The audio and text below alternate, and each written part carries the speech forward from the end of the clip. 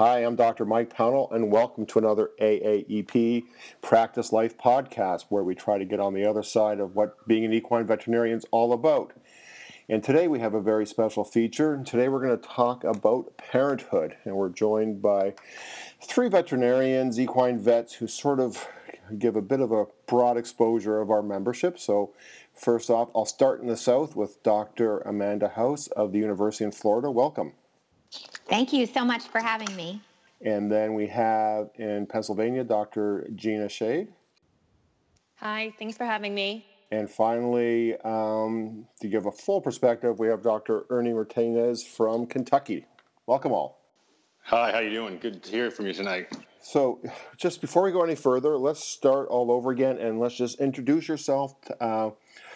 Tell us who you are, what you do as a career, and tell us about your parent life in terms of how many kids you have, what age they are, and what have you. So we'll start with you again, Amanda. Again, my name is Amanda House. I am 41 years old, and I am a clinical associate professor at the University of Florida's College of Veterinary Medicine. My specialty is large animal internal medicine, and I was board certified in 2005. And then I'm also currently the director of student affairs for the College of Veterinary Medicine. I have been married for 11 years, just over 11 years, and we have two children. Grant, our son, is actually turning 5 in 2 days, and Reese, our daughter, just turned 3 12 days ago. Oh, wow. Excellent. You must, with all this, you must have your hands full. We sure do. We sure do. Excellent. All right. Well, we'll learn more about that in a bit. And so, Gina, tell us about yourself. Yes, hi. My name is Gina Tranquillo, and I am 34 years old. I graduated from the University of Pennsylvania in 2010. I then actually went on to work in Kentucky for 5 years and now reside in Pennsylvania. We decided to move closer to family. So I'm in a private practice, small group practice of myself and 2 other women. We are a large animal practice, so I'd say 85% of our work is horses, 10% goats, and 5% sheep. So we're out of the Allentown area, and I am a general practitioner. I didn't go on for any particular specialties, except I did become certified in equine massage therapy and acupuncture for horses and dogs. Excellent. I have 2 children. My oldest will be 4 in January, who is Madison, our little girl. And then I have a son, Harrison, who's a 1.5 years old, born in March. So I actually was practicing in Kentucky when I had both of my children. We just moved up here about a year ago. So that's my story. And great. And finally, Ernie, tell us about yourself. Yes, I just turned 40. I'm a 2003 graduate of Oklahoma State. I'm a field ambulatory practitioner at Haggard's in Lexington, Kentucky. I've been here ever since I graduated school. My wife is also a veterinarian. She's a small animal practitioner here in town, who does mostly small animal emergency work. So we've got some quite hectic, busy schedules.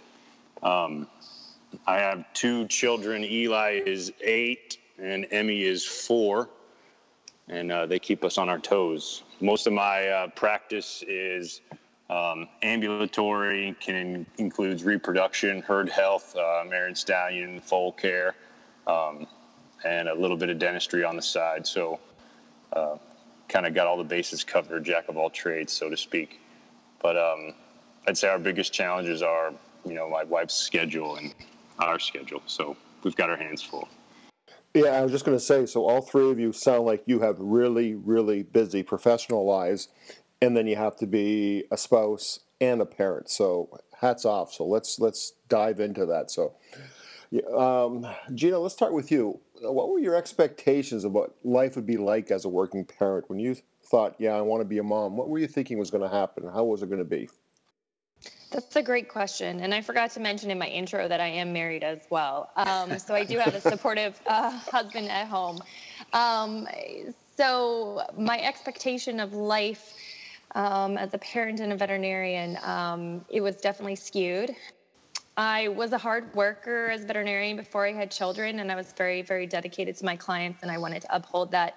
But you start to, really have to spread yourself out when you have children and really learn to put your family first, because no one else will. So when I envisioned having children, I guess I envisioned in having more time in a day, which never really happened, to be able to accomplish everything that I wanted to. And so I had to make a lot of changes, and I had to get a lot more relaxed about how I handled life in general and not be so uptight and type A personality. And how about yourself, Ernie? I'm not sure what I expected. I was thinking about this as I was preparing for the call, and I remember when I graduated and started as an intern, I didn't have any kids, and my wife was at an internship at another state, so I was here just to work, and that's all I had to worry about. But I had intern mates who came from vet school with kids already. And that was, I could barely handle my job, and he was handling his job and his kids and his family. And I think, I saw what he was doing. I saw what my buddy was doing. And I thought, I'll have kids and it'll be different for me, and I'll be able to do this and I'll be able to do that. And I realized once the kids came into the equation that, they were the most important thing, and everything sort of had to work around them, and it wasn't easy. So whatever I thought I was expecting or getting ready for life, it wasn't that at all. It was something completely different. So a lot of unexpecteds. And how about yourself, Amanda? Yes, I agree with what's been said so far. I'm not sure what I expected, and I don't know if I really knew what to expect. My husband and I always kind of joked that we thought we wanted children, but we were probably at about 51% plus or minus 2%. And we joke about that now a lot, and joked about it with my mom.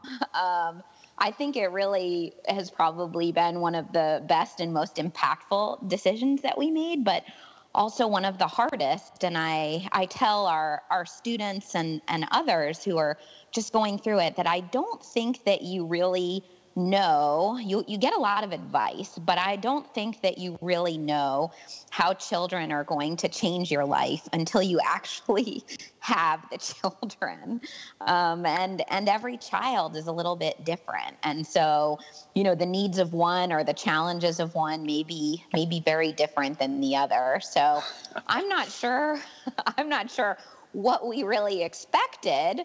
I think it's been more, some things have certainly been a lot more challenging than we expected them to be. But I think it's overall for us, we feel like it's been one of the most rewarding things that we've ever done.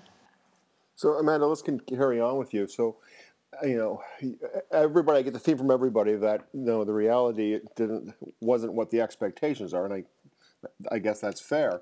But what were the biggest surprises you found or that you have found as a parent? So I can tell you that my two biggest stressors in work and parenting have been childcare and illness. We are in Gainesville, Florida. I work for the University of Florida. And so our families, I'm originally from New York State.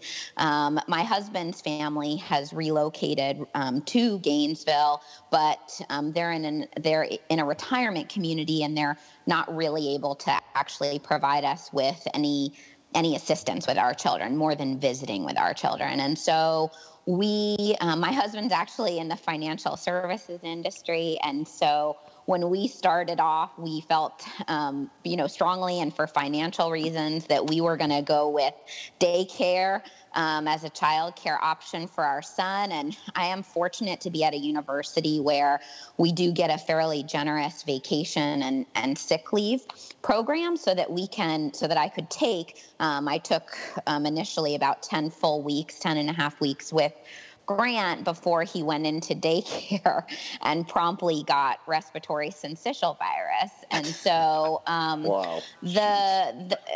for us, our son unfortunately was not on the good end of the bell curve in terms of wellness. So he spent about 16 months in daycare with us, going to the doctor every other week and having tubes in his ears at 7 months old. And at 16, Wow.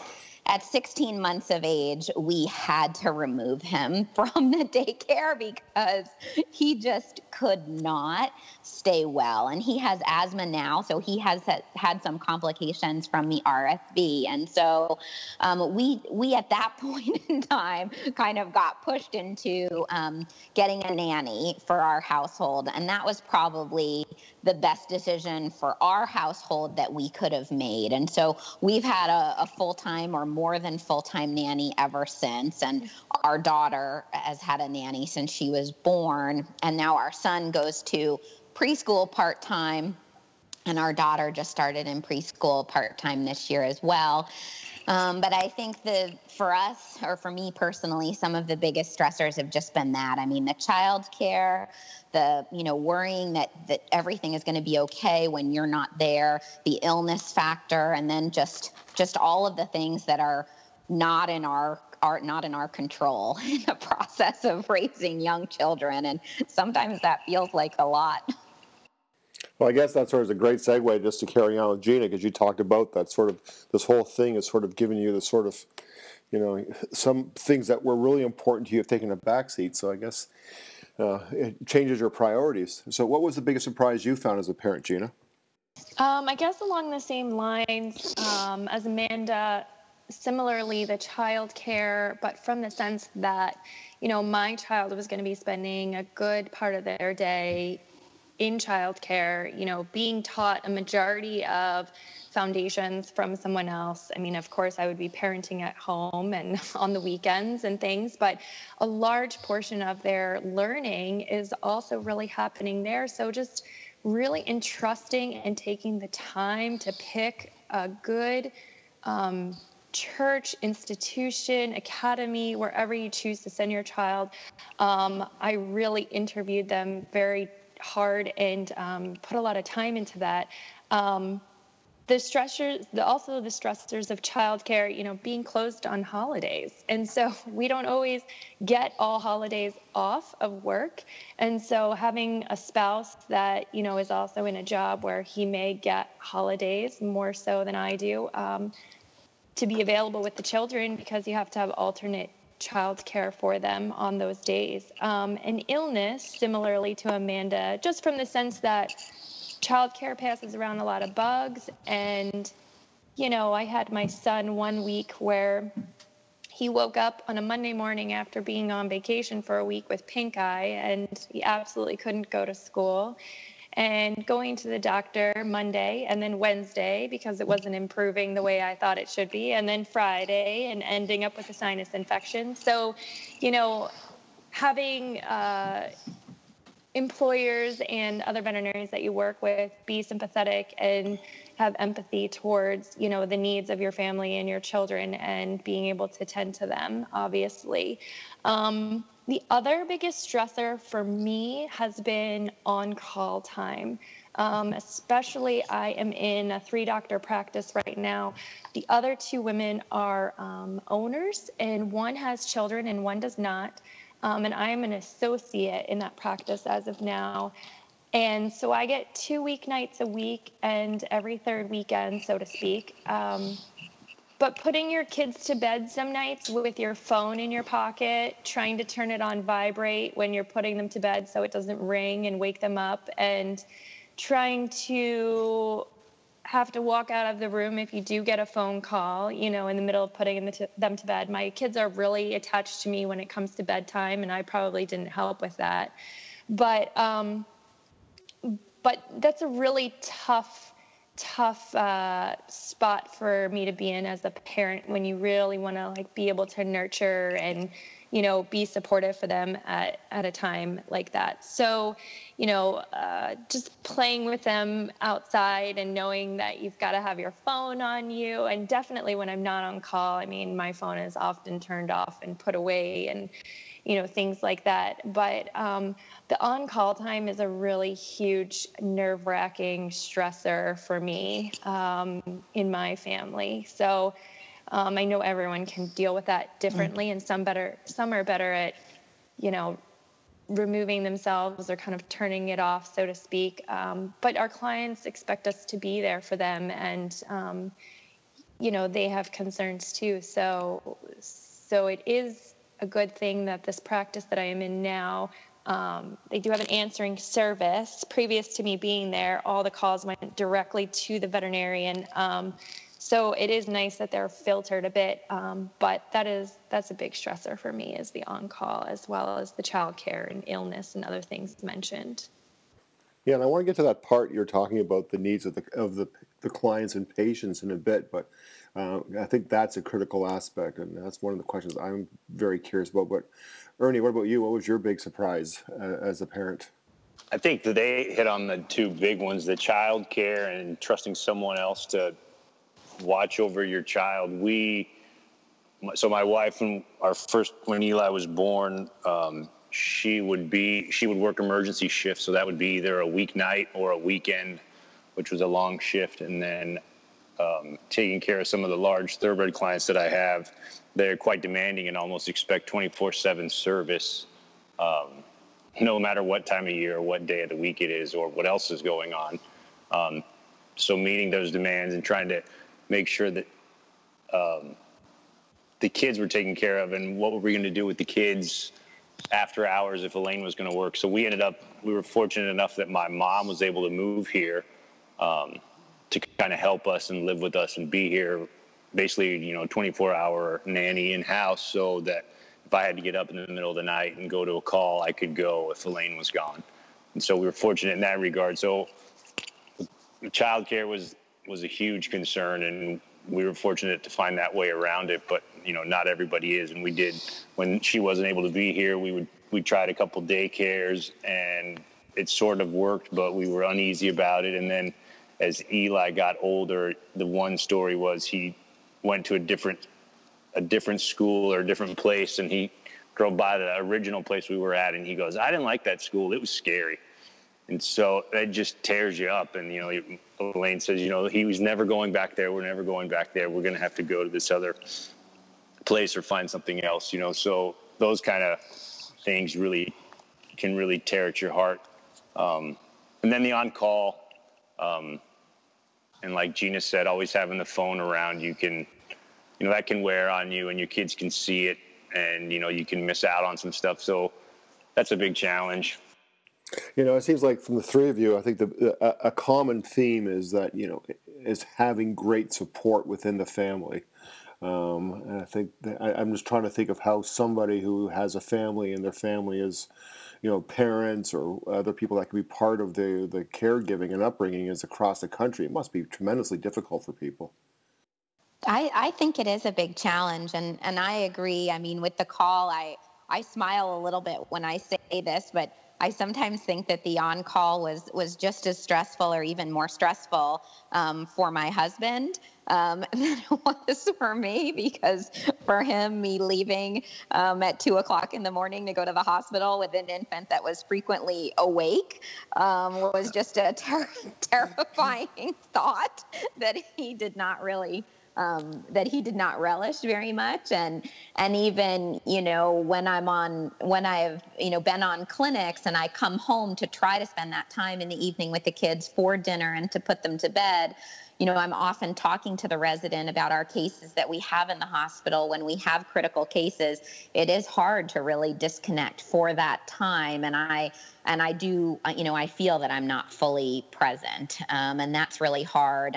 Those of us that work in a university setting, I think, are fortunate in the sense that we do have, we do more of a shift work schedule. So most of us do, weeks on clinics or blocks on clinics, and then have some time where we're not doing that, which I think can be really helpful, especially with small children.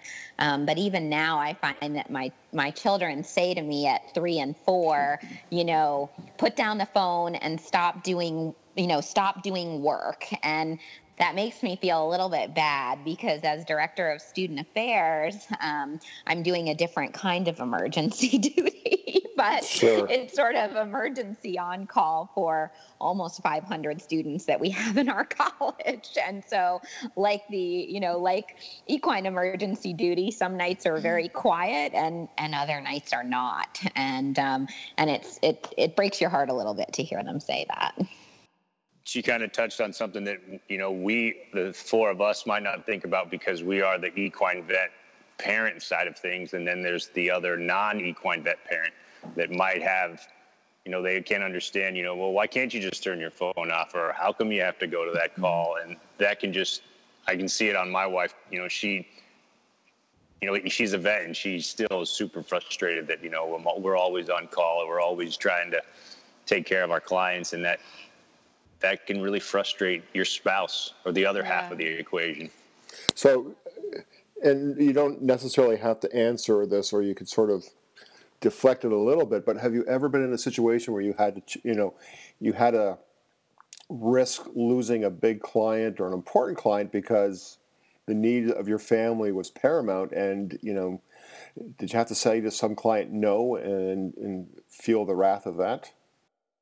I haven't had to feel I've had to say no a couple of times. I've had to, on nights where I didn't have anyone to cover the kids while they were asleep and I wasn't available, I'd have to call, my large thoroughbred clients and say, I'm not available tonight for foaling emergencies or a foaling problem or anything, colic or anything else, because I don't have anyone to watch the kids.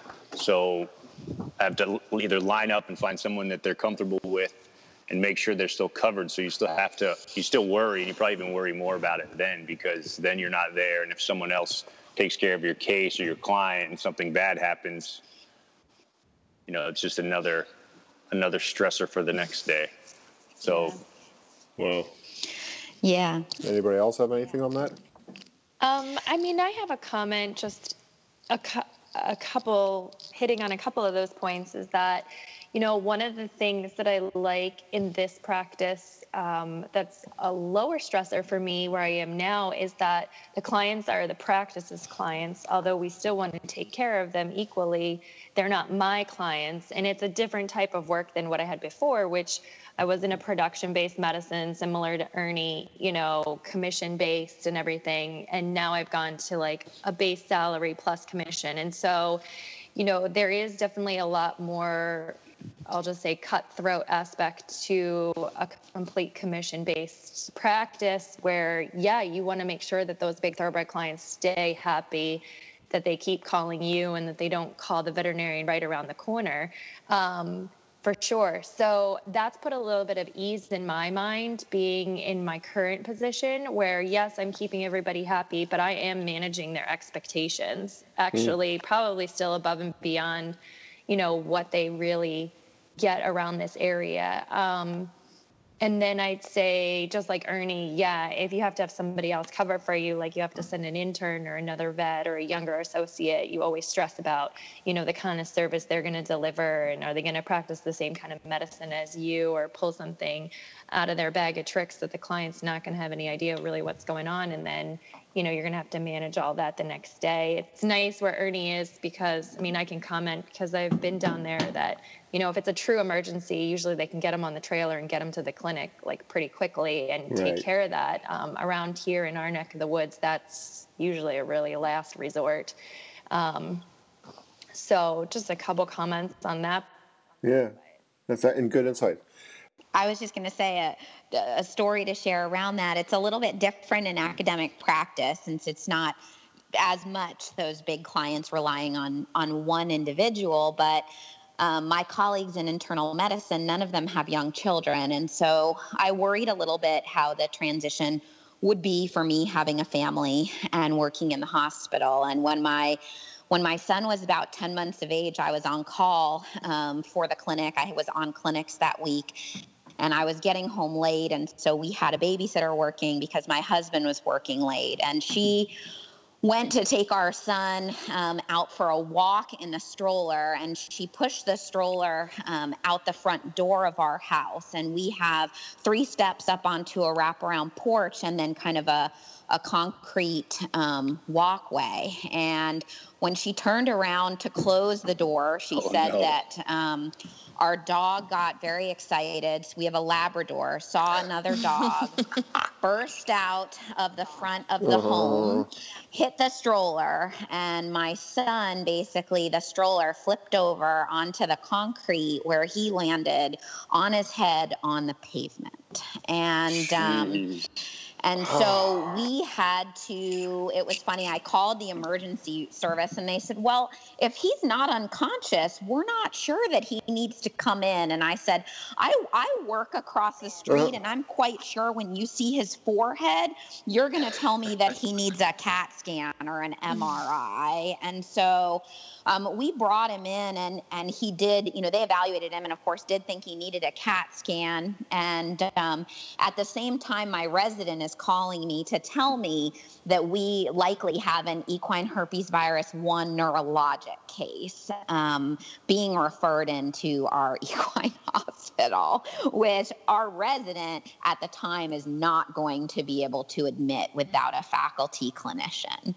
And for me, that was just, the whole experience was really quite gut-wrenching. I had to call all of my colleagues. Nobody was really available. One agreed to be available, but actually was committed to something else. And we were fortunate in the fact that my son didn't fracture his skull and that the equine herpes case ended up staying on the farm and not coming in. But the sort of the mental anguish and sort of just the gut-wrenching experience I went through trying to manage both was really challenging. And we kind of have joked about this in the past, but I've always kind of said to my husband, if I'm on call for the hospital, especially, I covered Thanksgiving week last year. If I'm the primary, senior clinician who's going to be covering, then that is really, emergencies in that hospital are going to basically be my top priority beyond a hospitalization emergency of somebody in my immediate family. And so we've always, operated that way. And he's known that he kind of needs to step in those circumstances where it's not, an absolute critical emergency. But sometimes they test you, and those circumstances can really be more difficult than we want to admit. I bet.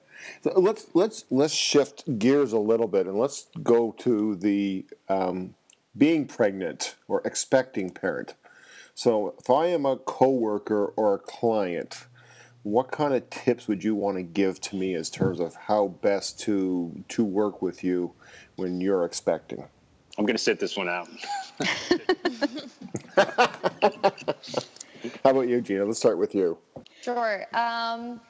Just looking at this also from the aspect of, I had a really great mentor who was pregnant before I was. So that was really impactful for me about how to manage this, because when you're having your first child and you have a lot of responsibility with your job and a lot of, again, client expectations to manage, it can be very overwhelming. And so she was an excellent mentor. She helped me set personal guidelines for myself, what I should and shouldn't allow myself to do.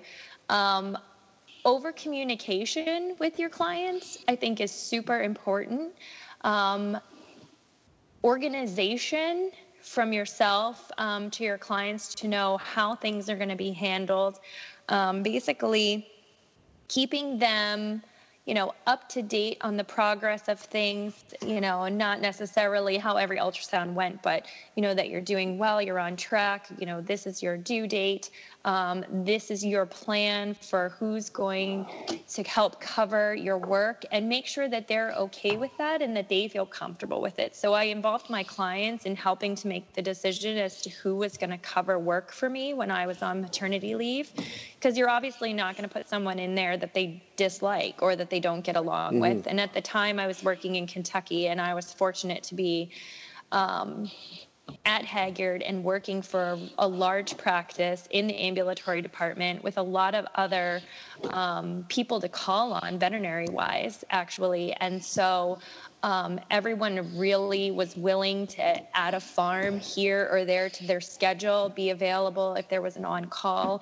And so pretty much mapping that out. I had both of my children in, one was in January, so right at the beginning of breeding season, and one was in March. So I am definitely not one that planned around breeding season. A lot of women down there plan in October, November, December. I didn't. I let God make it happen the way he wanted it to. And so I had a really good supportive network from other veterinarians who helped step in as well. So I just felt like I communicated and tried to over-communicate with my clients. I involved them in some of the decision-making process that happened as to who was going to cover.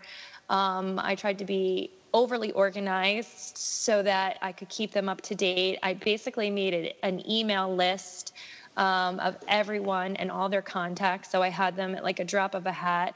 I over-communicated with my employer, so they knew exactly what my plan was and made sure we were all on board together, so they weren't left in the dark as to what was happening either. And I think those were some of the key features for me that helped make it, at least in my mind, successful. So as an ambulatory practitioner, I mean, how did you deal with things like, taking x-rays or having to deal around hind limbs on horses? I mean, how did you handle that? Great question. So I probably pushed myself to do more than I should have done at times. I can remember at one time I went out to a miniature horse who was aborting, and this was in Kentucky, so it could have been anything zoonotic as well. And, I had a bit of a belly on me, and she was laying down and not getting up, and I was literally laying on the ground behind her trying to palpate this dystocia to try to get it out. And after a while, I was like, I think I need to call somebody else. So, x-rays, I would say, similarly to what the doctor tells you, you're doing the same amount of activity level as when you have just become pregnant, as long as you're not increasing that. I still lifted the same amount of things out of my car. We had the Echlin machine, and so yes, that was a little bit heavy, so I didn't quite put that in my car. I got some assistance for that. But I would squat and take x-rays. I didn't want to hold the plate.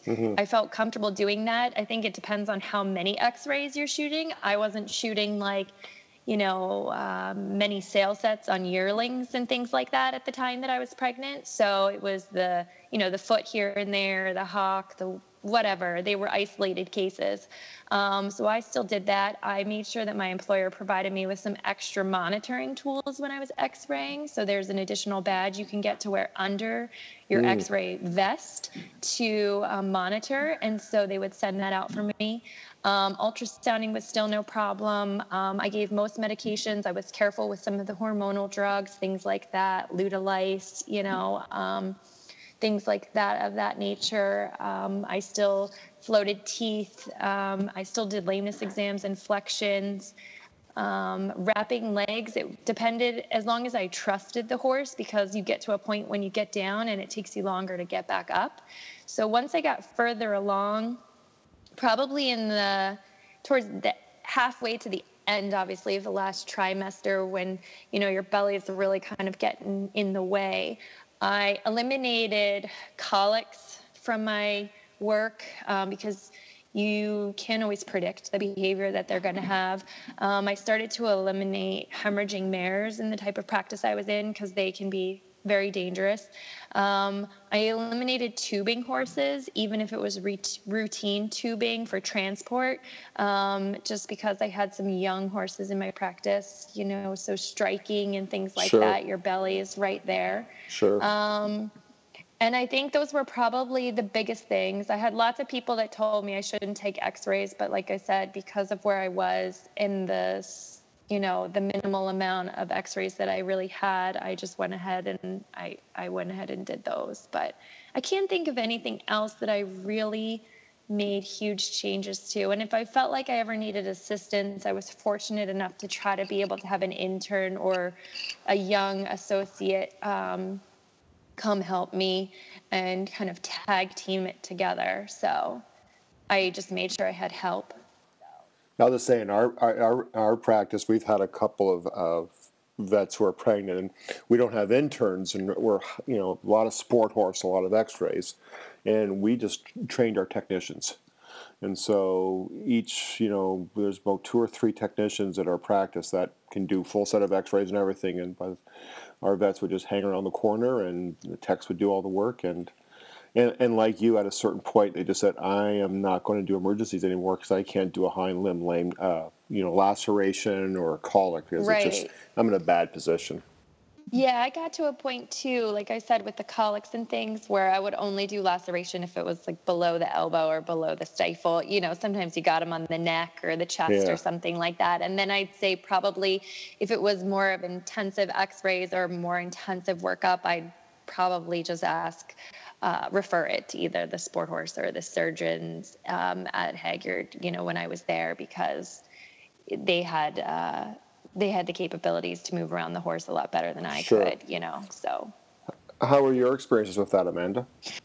I have to say that being in an academic environment, my experiences were a little bit different. It sounds like Gino is really a superwoman out there, and really was all of your advice, I think, is excellent and really spot on, especially with regards to just the communication with everybody, with the clients, with your colleagues, with your supervisor, making sure that you're communicating what you're comfortable with and what's going on.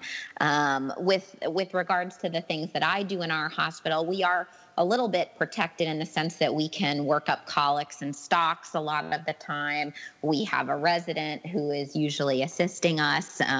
For neurologic cases, severe neurologic cases, I was a bit more careful with those. Especially in late pregnancy.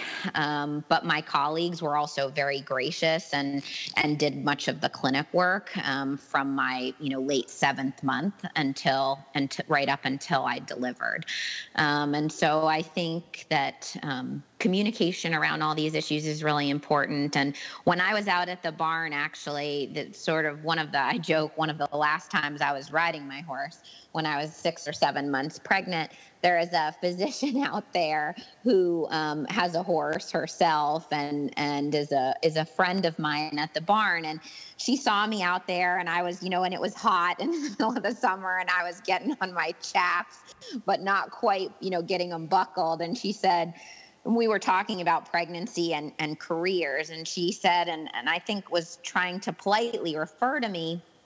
She said, I have a lot of patients who feel that pregnancy is something that they need to overcome with regards to their career. And she said, you should remember that it's not really something that you need to overcome. It's something that you're going to experience for these 9 months, and you should try to, make the most of it and not think about it as something where, well, I can still do this and I can still do this and I can, and put yourself in any jeopardy. And I guess after the fact, I've considered that to be good advice, because I think we often do think of it as something we're trying to overcome from our career perspective, trying to make sure we can do everything beforehand that we, do everything when pregnant that we did before. And,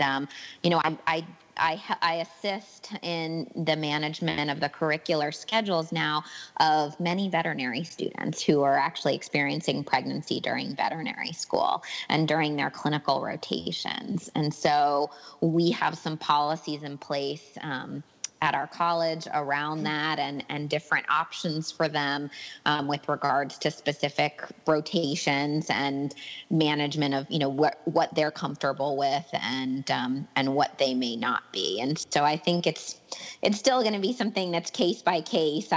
One of my sort of funniest memories is when I was about 6 months pregnant with my first pregnancy. I was mostly looking like I was like a little bit fat, actually, and not necessarily looking like I was really pregnant. And I was with our resident in July in our isolation facility, taking in just a horrible colitis case. And it was our air conditioning in there wasn't working. And I was all gowned up, which was sort of contributing to, loosely gowned in all of the barrier protective wear that we have to wear in isolation. And I just could not thermoregulate. And I was just sweating profusely. I mean, sweat just pouring down my face, my chest, and the technicians were looking at me and they said, "Oh my gosh, Dr. House, we're so sorry. Can we pass you some towels?"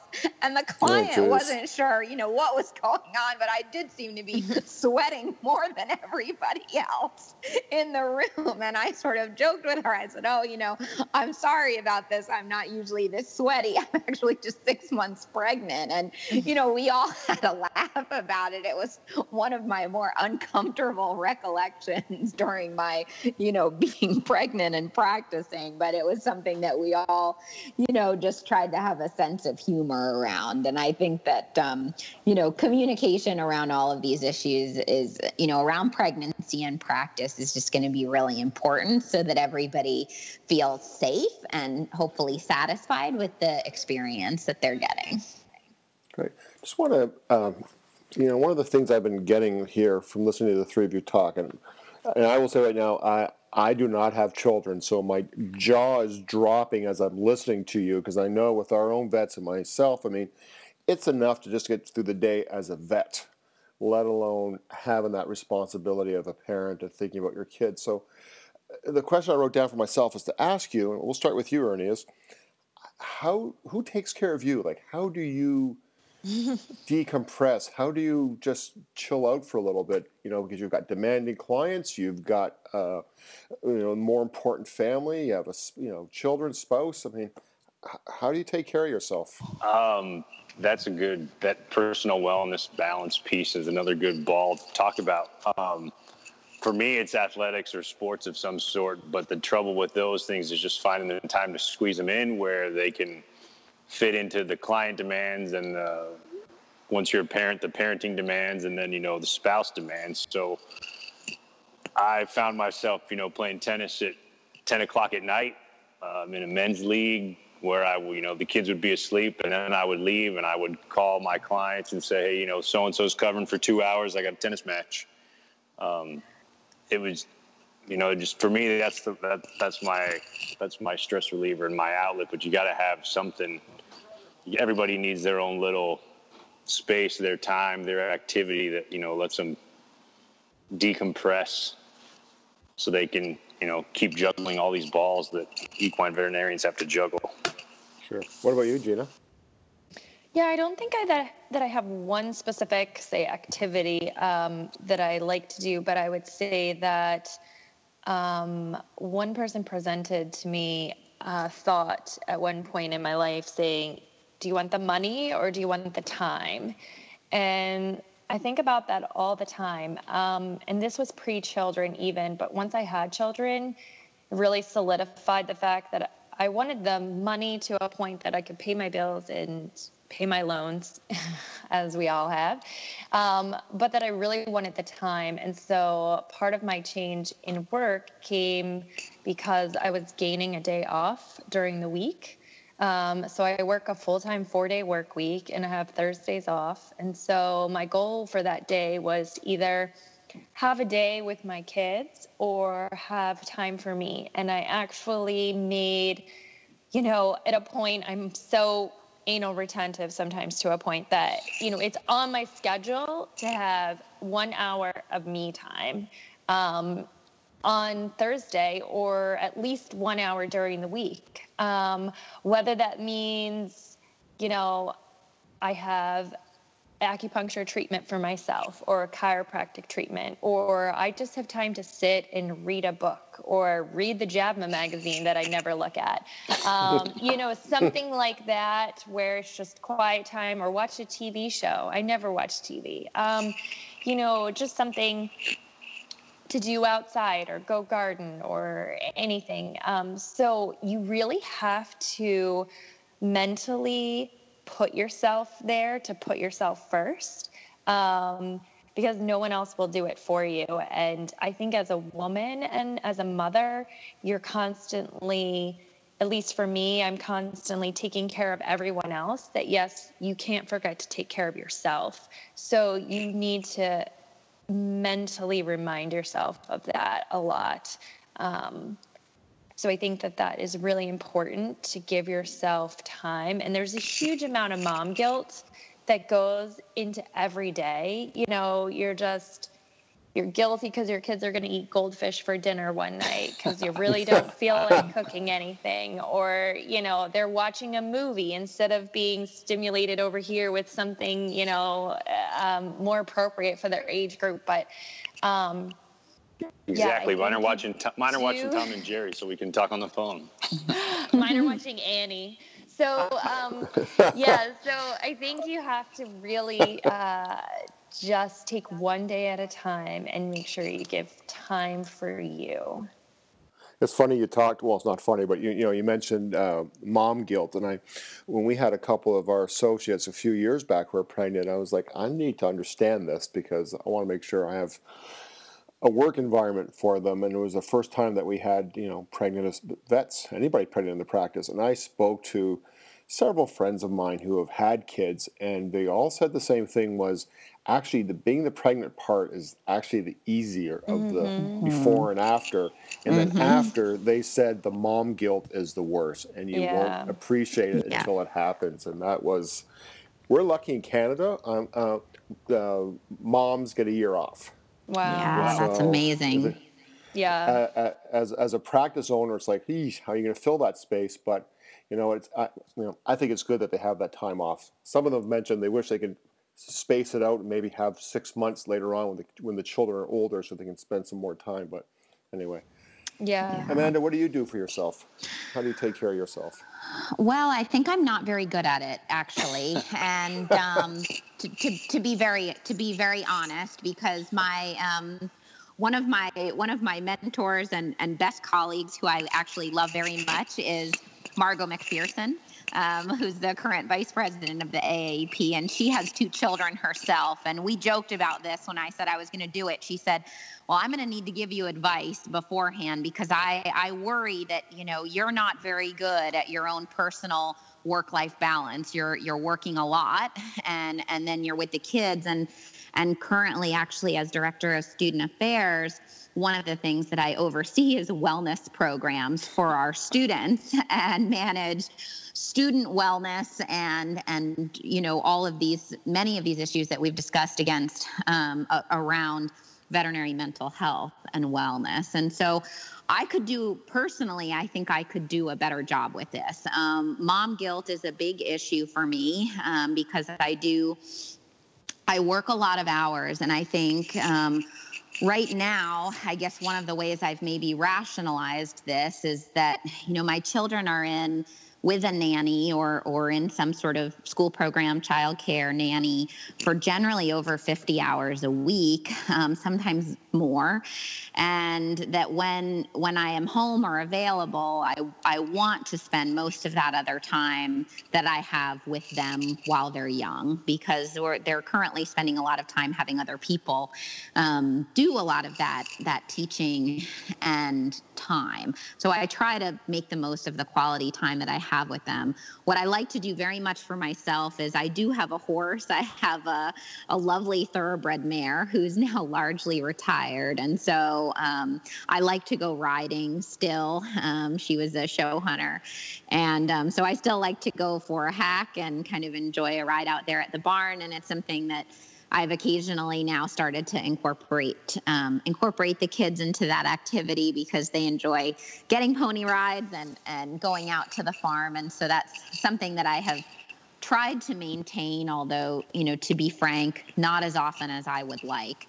And then I'll also agree that I do like to try to maybe get an hour of television that I shouldn't really watch a week, like something along the lines of $1 Million Listing or House Hunters on HGTV or something just sort of mindless that I enjoy, that I find that, now that I have young children, I listen to the news in the morning on NPR or when I'm in the car. But other than that, I'm not keeping much in touch with any of the, television programming or any of the things that I used to enjoy watching or reading before I had kids.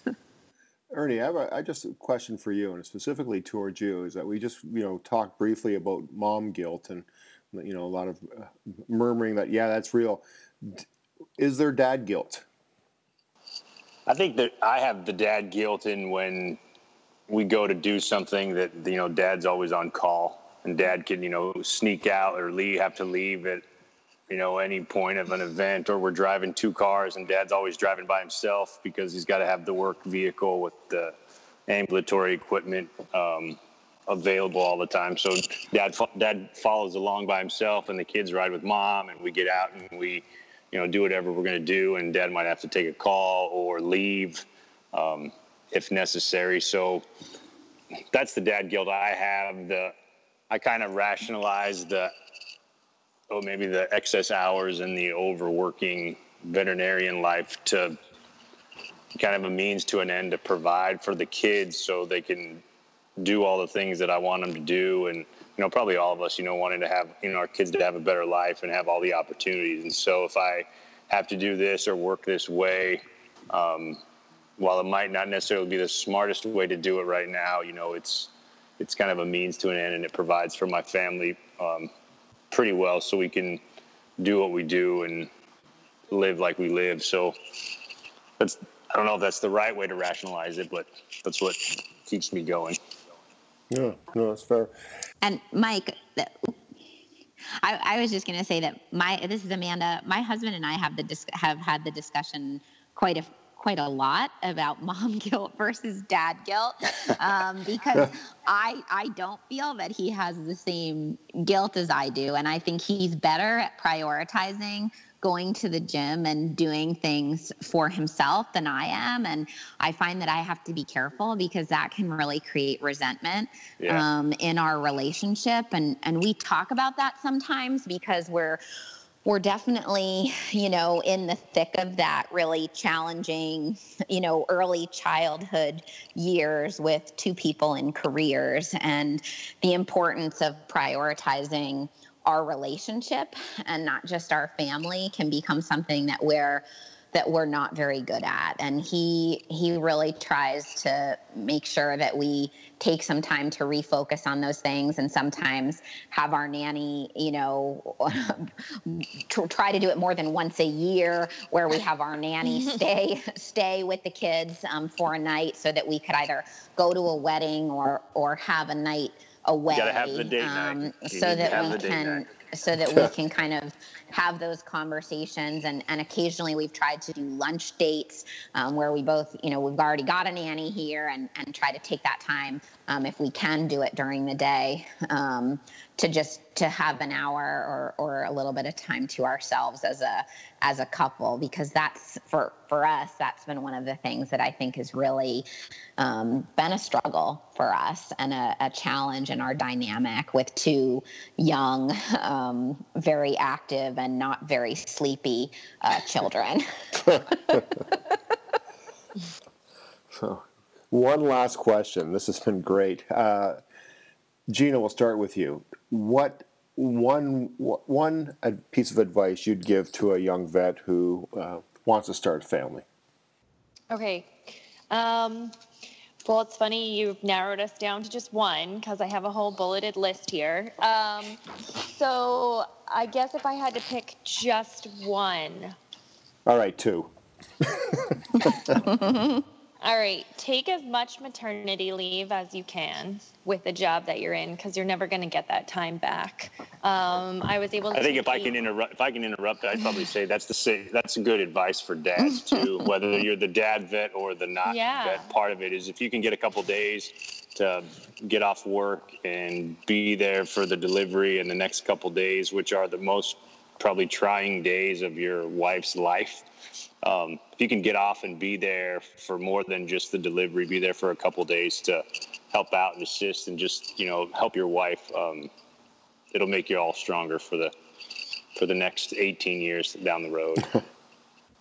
Good point, Ernie. Yeah, definitely take as much maternity leave as you can, and just know that you're not going to get that time back. And I would say, feel financially stable. You can never predict what costs children are going to bring to you.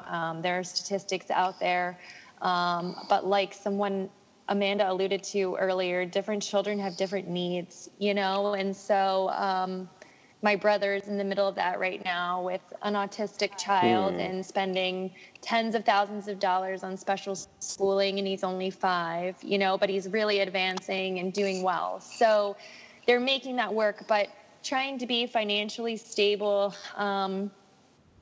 And my last bit that I just wanted to mention for moms out there, I was introduced to a great Facebook group called Moms with a DVM Life in the Trenches. And it's a closed group for just moms or soon-to-be moms. And people throw comments and stories and venting out there, and it lets you know that it's not just you. And everyone's going through this, and sometimes other women out there are having far worse days and far more struggles than you are. So it puts things into perspective sometimes that, life may seem hectic, but it's really not so bad. And it also allows you to just really cherish what you have. That some people are, they're struggling and having issues way more than your family is, so just to be grateful for what you have. But it's great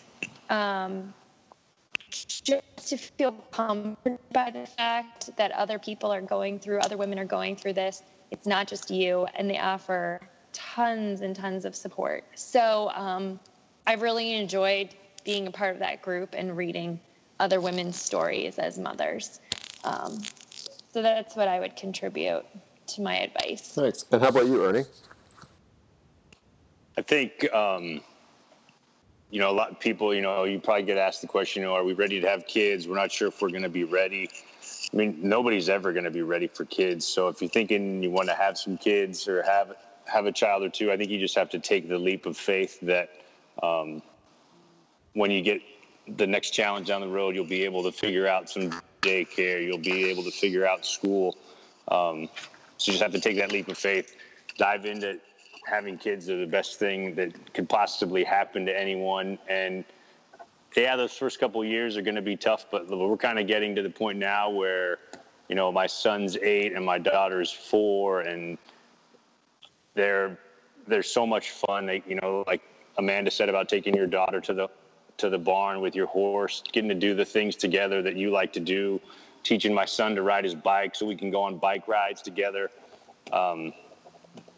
They're just the best thing. So if you're thinking about kids, you're probably not ready, but you're probably never going to be ready. So just, jump in, take that leap of faith, and they're the best thing ever. Great. Can I just add to Ernie's comment? Sure. He tailed onto mine. This is meant to be positive, but I've been surrounded and having my children with so many close friends that have difficulty getting pregnant and that are not veterinarians and have so many struggles. And I don't know if I really even know the whole magnitude of their struggles, but I was fortunate to get pregnant easily. And it's just such a blessing that if you can have children to do it, and you'll make the rest of life work, and You'll make the rest of life work. And I think, Yeah. your practices and your bosses and your associates and your fellow veterinarians at the practices, they'll make it all work, and your clients will make it work, because chances are they've got kids too. And like Gina said about the Facebook group, they've all been through it, or they've been through it worse, or maybe they've got grown kids and they've seen it all, and they might be one of your best resources. So it may be tough and a struggle, but you'll get through it. If you can have kids, have them. Last word's yours, Amanda. I mean, this has all been just such great advice so far, and I agree with all of it. I got pregnant when I was a little bit older, I guess, or they called me AMA, which is advanced maternal age. So if you're over 35 and you're having kids, that's the category that you're being put in these days. And I do think that there were some advantages for me for being an advanced maternal age, and that is that I think in many ways I worried less about things that common societal pressures that they put on mothers and families. And so what I tell people is, do what's right for your family and for your children, because all of the press is going to tell you that you need to do XYZ, or you have to breastfeed and you should do it this way, and that you've got to make it work for you. And what I tell people is that there's a lot of different reasons, but not everything works for everyone the way that we want it to work out. And sometimes I think it's important to be flexible and know that you might have to make changes in the plan that you had for your pregnancy or your delivery or your children might change. And that's okay. And remember that you just have to, in the end, you have to do what's right for your family, and to try to be grateful and enjoy the moments. I tell my husband that I often feel like he's rushing it all away, that he's ready for our children to be grown up and, on their own, doing some of these small chores that can become very time consuming and very tiring as parents. And I say, someday everybody says that we'll wish for these days again. And I'm not sure if he will or not, but I think that I do try to, as much as possible, enjoy all the just day-to-day moments. I don't enjoy every minute of it, because I think some of it is impossible to, and I have one or more children in timeout for doing naughty things to the other. That's not necessarily enjoyable as a parent, but I do, I try to remember to be grateful every day and not to wish for them to be grown up, because I know in my heart it'll go by faster than I want it to. So, well, thank you, all three of you. This has been an excellent hour, and as a practice owner, the insight I've gotten from this is incredible. So, I'm sure other people listening to this will, no matter where they are, whether they're wanting to have a family, have had a family, no interest in having a family, this is just fascinating and a great discussion. And I thank you all for taking the time, because I know you don't have very much of it. So I really appreciate it. Thank you. Yeah, Thank you. Fun. Thank you. Yeah. Thank you, Mike. Thanks, Amanda. Thank you, Gina. Well done. Thanks, Ernie. Thanks. Thanks, Amanda.